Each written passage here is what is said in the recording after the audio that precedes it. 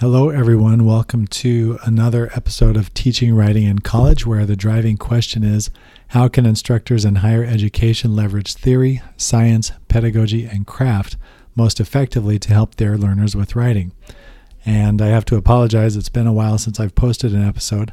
I recorded one a couple of weeks ago, but had a technical glitch, which I think I've resolved, and I just never got it posted, and I'm just re-recording the episode. So this episode is one that I wish had appeared a couple of weeks ago. But what we're going to talk about today is ROCSS, of course. It's another in the series, part 4 of the series. Writing is made of genres, and genres are made of ROCSS. And in this particular case, I'm going to talk about how to support genres and knowledge of genres, because if learners are going to write in different genres, they need a way to develop content. You know, when I think about writing, I often think about the rhetorical canon, especially things like, invention, arrangement, and style. And those things also, I think, maybe I'll have to talk about this sometime. They're quite parallel to Mikhail Bakhtin's way of looking at genres. And so, or at least I found them to be. So maybe I can talk through that, because that also, I need to tell the story of ROCSS, how I came up with it. And that's an important part of this too. So I'll try to get that out. I'll try to remember to look at the parallels. Content, structure, and style sounds very much like part of the rhetorical canon.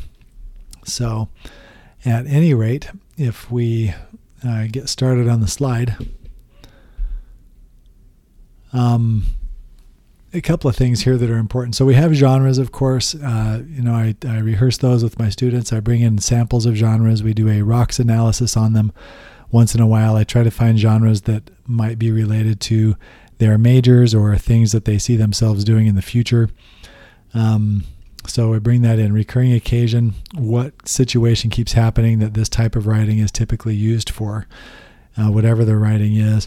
Content, I'm going to talk a little bit about stasis theory today, because that is one good way to support the development of content in quite a large number of genres.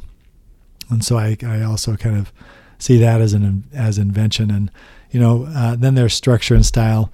And so I spend a lot of time trying to find strategies for developing content, structure, and style in the teaching that I do and the material that I bring into class. And stasis theory, I think, has been a really good one. I was introduced to stasis theory when I first started teaching writing, probably my second year. I was at Utah State University, and I started teaching as a graduate student, and they took us through the first year of teaching with, if I remember correctly, it was we taught English 1, which was English 1010 up there. We taught it fall and spring, and then the next year, my cohort taught English 2, which was English 2010 in the Utah State University system. And that was an English 2 course. And often I've seen this pattern where there can be an English 1 course, which is about writing a little bit more generally. And then the English 2 version tended to focus on argument a little bit more. That's where I was introduced to stasis theory. And I got my start with Ramage, Bean, and Johnson's writing arguments. That's what was being used up there, and we all used the same thing. But then, so that's what I want to talk about today, because I still use it, but I don't use it to teach argument per se. I don't use it just to try to, help students develop arguments. What I tell the students it's for, I still call it argument, or I might call it the stasis theory or something like that. But I talk to them about how it's for finding ideas. And I say, in this class, argument is for finding ideas. And I have them, put that in their notes. We keep track of all of the vocabulary of the course, all the vocabulary about writing. And so when it comes to the entry on argument, I say this has to be our definition. It's about finding ideas. And we use it that way in class quite a bit. So when it comes to stasis theory, I have a lot of sources that I have drawn from over the years that have helped me learn about it. Jeannie Fonestock and Marisa Kaur have a classic go-to piece called Teaching Argument, A Theory of Types. And I apologize, I don't have it written here, but it's from 1983 or 1984 in the 3 C's, College Composition and Communication, in that journal, 1983 or 1984. And they rehearse several of the components of stasis theory. And the components of stasis theory will vary a little bit depending on where you get it from. Ramage, Bean, and Johnson's Allen and Bacon Guide to Writing and Writing Arguments, those have versions of stasis theory in them. Andrea Lunsford and her colleagues, Everything's an Argument, Everyone's an Author. Especially Everything's an Argument. I remember teaching out of that one. Everything's an Author is a little bit newer, but Everything's an Argument had also, like the Ramage, Bean, and Johnson, Lunsford and her colleagues had a good articulation of stasis theory there. Ramage, Callaway, Clary, Lemon, and Wagner's Argument and Composition, that's available through the WAC Clearinghouse and Parlor Press, and it kind of explains stasis theory in some detail, which also is a good read. Ramage's Rhetoric, A User's Guide is another one. And then there are many others. I find stasis theory in textbooks all the time. There's one called How to Write Anything by Ruskowitz and Dolmage, and I haven't used that one, but in preparation for this podcast, I went back and looked at it just to ask myself, is there something a little bit more I can learn about stasis theory? And I did actually learn something. So Jeannie Fonestock and Marisa Kaur have a list of different kinds of cause and effect. Cause and effect, it's really important to think about cause and effect in terms of multiple causes or effects.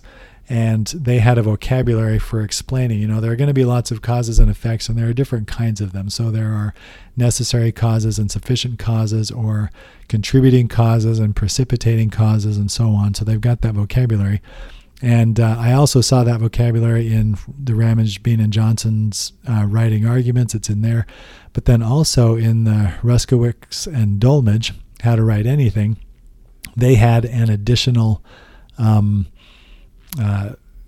type of cause there that was not in some of the previous lists I had seen. It was called reciprocal causes, and it had a brief explanation of that. And so, it's used in a lot of textbooks, has been historically, and I know we don't necessarily need to make a writing course an argument course, and it doesn't need to be about, kind of the logic of argument or something like that. But stasis theory is still really useful.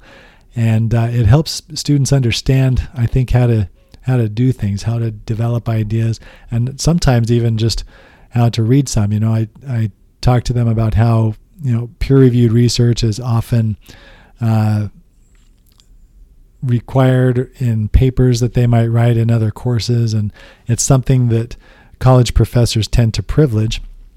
And a lot of peer-reviewed research in many, many disciplines is based in cause and effect. They're trying to study cause and effect in some way, and then they might use inductive reasoning to do that. So they'll use some induction by observing some examples and then coming to general conclusions. And one that I give them that is a little bit more recent is one of the studies of the Pfizer vaccine, one of the early studies, like in, I think, late 2020, or it must have been late 2020, of the Pfizer vaccine in the Journal of the American Medical Association. And so that's one example I use just to kind of show them how it works. And, there were 44,000 participants, and they divided them into two groups. They had the control group and the experimental groups. They had about 22,000 of each in there, and then they gave half of them a placebo, the control group, and then the experimental group got the vaccine. And I think they got the 2 doses of it, so it goes through and describes that. But that was inductive. So they gave the vaccine, they observed what was happening in both groups, and came to some general conclusions about the effectiveness of the vaccine there. And so that can be applied to, I see it in lots of other places, like in psychology or sociology probably. There are lots of examples I've seen over the years of stasis theory in action, cause and effect in action, and knowing about that, knowing about cause and effect, knowing about inductive reasoning as a way to discuss cause and effect and to find answers about cause and effect, I think is really helpful for students. And so that's one of the reasons why I like to use stasis theory. And then I have them go find ones in their own disciplines. They can go find peer-reviewed research. Often if there are some numbers involved and it's about cause and effect, it was probably some kind of research that was conducted inductively, and they don't necessarily need to know the details about the research methods and things, because that can get confusing too, and there are lots of them out there. Hard to keep track of them all, especially at the undergraduate level. But just kind of knowing the basic logic or the basic thinking process behind the research can be really helpful for students. And so I like to bring stasis theory in for that reason as well.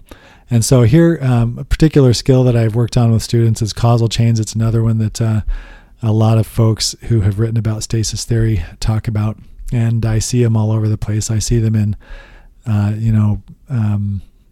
presidential debates. I remember seeing one I noticed, between Barack Obama and Mitt Romney about 12 years ago or so.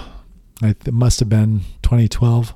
I just remember seeing it in there when they were having their debate talking about taxes or something. And then, I've seen it in articles about video games, in environmental science, in lots and lots of places. It's really easy to find examples of causal chains to bring in for students. Here's a cartoon I like to use sometimes as well. I try to use this cartoon. This is Calvin and Hobbes cartoon, where Calvin is supposed to write an argument, but he can't think of anything to say. And so I like to use that as a way in to introduce argument, or to remind students that argument is about finding ideas first. And so that's really important. For those of you who are listening and not watching, I'll just read it. Calvin says, "I need some help with my homework, Hobbes." Hobbes says, "What's the assignment?" Calvin, "I'm supposed to write a paper that presents both sides of an issue and then defends one of the arguments." Hobbes, "What's your issue?" "That's the problem. I can't think of anything to argue," says Calvin. Hobbes, "That's hard to believe." Calvin, "I'm always right and everybody else is always wrong. What's to argue about?" And so I just really like that. It's kind of light, but it just talks about how, or it addresses that issue, about argument. But I think the important part here is that Calvin can't think of anything to argue. And so that's one thing that I think is really helpful for students, is just understanding argument in that way. It's for helping writers to find ideas. So another thing I do in class often is I might have students review the argument types. That's what I call them in class instead of stasis theory, argument types, and just have them try to remember them as best they can. And then we talk about what they are.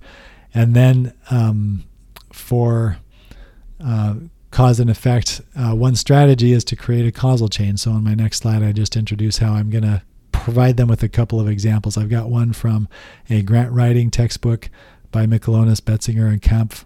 Some of you may know that textbook. And then another one is from the American Society for Nutrition. They had a press release, and there is a causal chain in there. And my particular audience for this activity is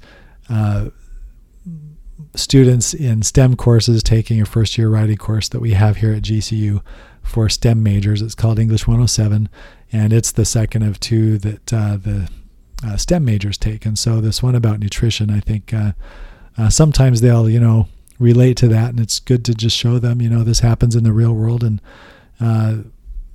so the science-y world that they are looking forward to is, drawing a tie to that, I think, is important for them. So here's the one from the sample from the grant writing textbook. And it's the title is "Preventing Child Abuse in the Twin Cities, the Hispanic Community." That's the title of this, and there are some sample pieces of draft material for a particular grant that these authors are using just to demonstrate how it works. But they put a causal chain in there. And so they've got a causal chain in a paragraph. And what I did in this slide is I took their causal chain from their paragraph and I turned it into a set of bullet points. And I could probably make it look a little bit better here. It's kind of hard to follow because the bullets that I'm using are little V's. I was trying to use them to kind of point to how it's a chain and it goes down one link at a time. But so I just kind of sort of extracted the causal chain from the paragraph just to show students how that works. And I read that to them. And then I give them another example, this one from the one about nutrition science. And this one is about eating highly processed carbohydrates. I read this to them.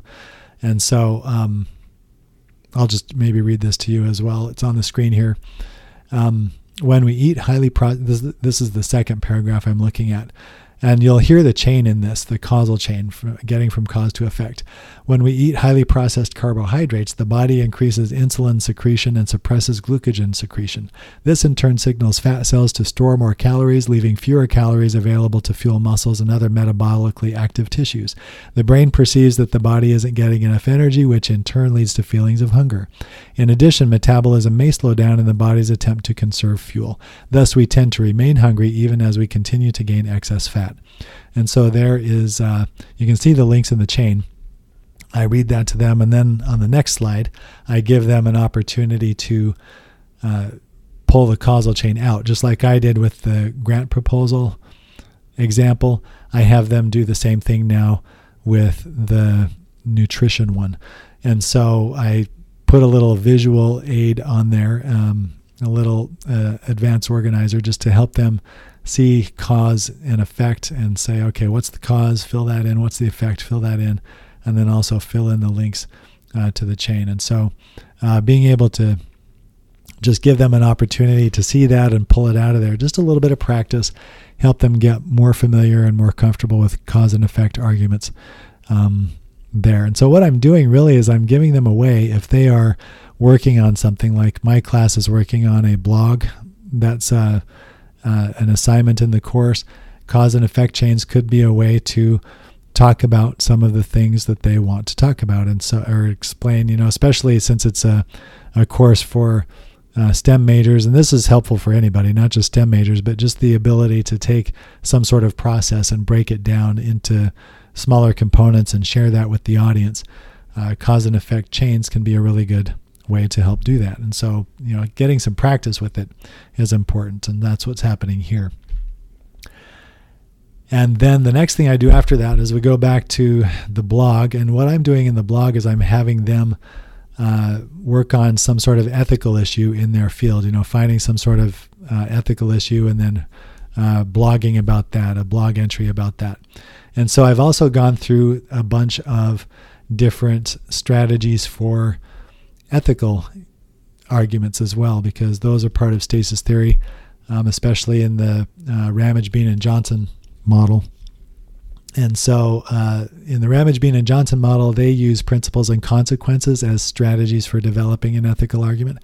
And then there's another one from Velasquez, which I got, now that I think about it, I realize I don't have my the exact citation here, but Technical Communication by Mike Markell.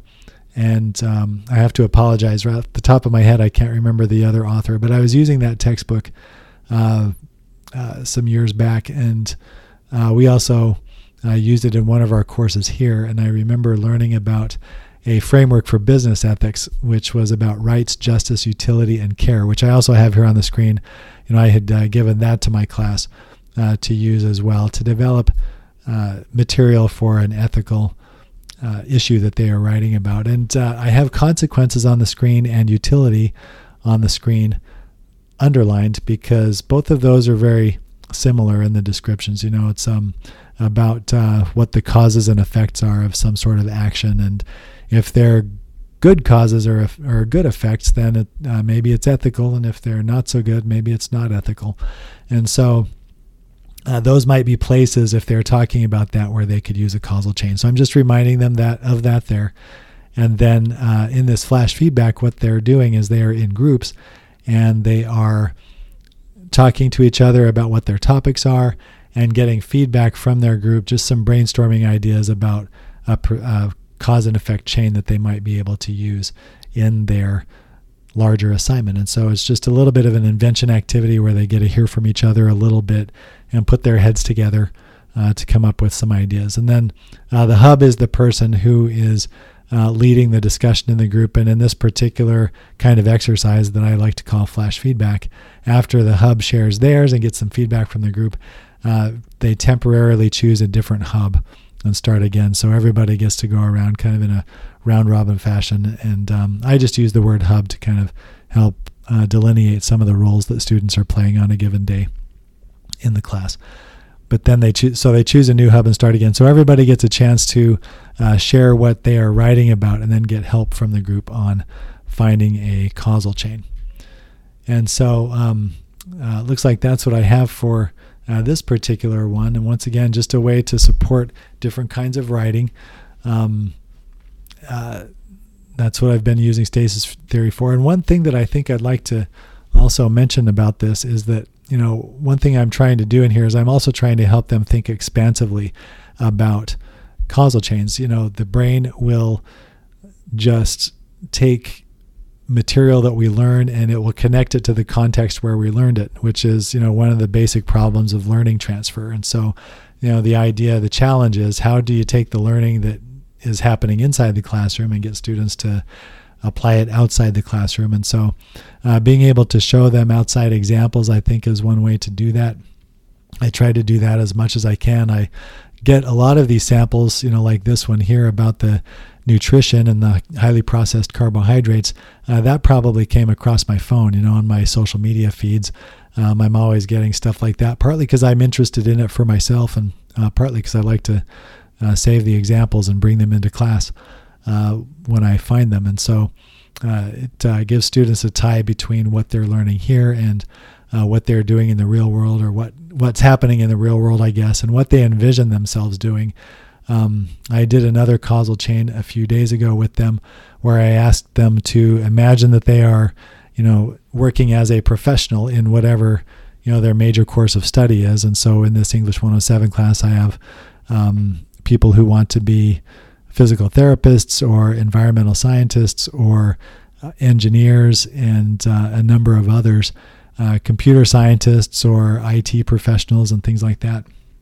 And so one thing I asked them to do is to work with each other a little bit and have, find a cause and effect relationship in their discipline that they could explain to somebody who might not know as much as they do about it, to explain that kind of a cause and effect process. And so they came up with some causal chains about that, and then they practiced talking to each other about the cause and effect chain. They practiced explaining it a little bit, because I've had that happen to me. When I've gone to the doctor, I've noticed sometimes they will do that, and it happens in lots and lots of places. So I think that can support their use of genres, but then also it can, activities like this can help learners think expansively about what they are learning. And by that I mean what Randy Engel was talking about. I think I've mentioned this before, but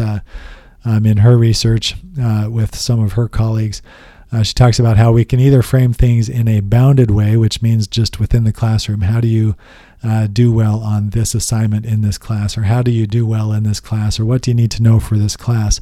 That's a bounded way of thinking of material, because it binds it to the class. It puts parameters around it. This is just for this class. But if we start to do things like show them examples or relate the material to what's going on in the real world, or ask them to apply it in the real world. I also like to have students bring stuff in from their other classes or from other areas of their lives, because some of them have jobs and things like that, and we analyze that and say, okay, where are these skills being used outside of class? That's called expansive framing, and that's how we want to frame the material for the course. We want to frame it as in, okay, you're learning this now here, how can you adapt that to what's going on out either in the future or even in the present? How can you adapt it right now to something else you're doing? And let's work on that. So I like to try to keep it expansive as much as I can as well. So thank you once again for watching and listening. I apologize that it's been a little while since I've been doing the podcast.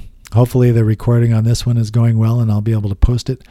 I checked the equipment a little while ago today, and it all seemed to check out. And I've also been working on an encyclopedia. Some of you may know about an encyclopedia of terms about teaching writing. Not terms about writing, but about teaching writing that I've gathered. I'm a co-editor with Mona Alcati, Allison Ellsworth, and Dwayne Rowan on this encyclopedia, and we're compiling the manuscript. And of course, that's a laborious process, and it's a good one. I love working on it, but it also has kept me from doing more with the podcast. So I'll try to get to the podcast more as I can. And thank you once again so much for watching and listening. And I look forward to posting another one within the next week or two. Thanks so much.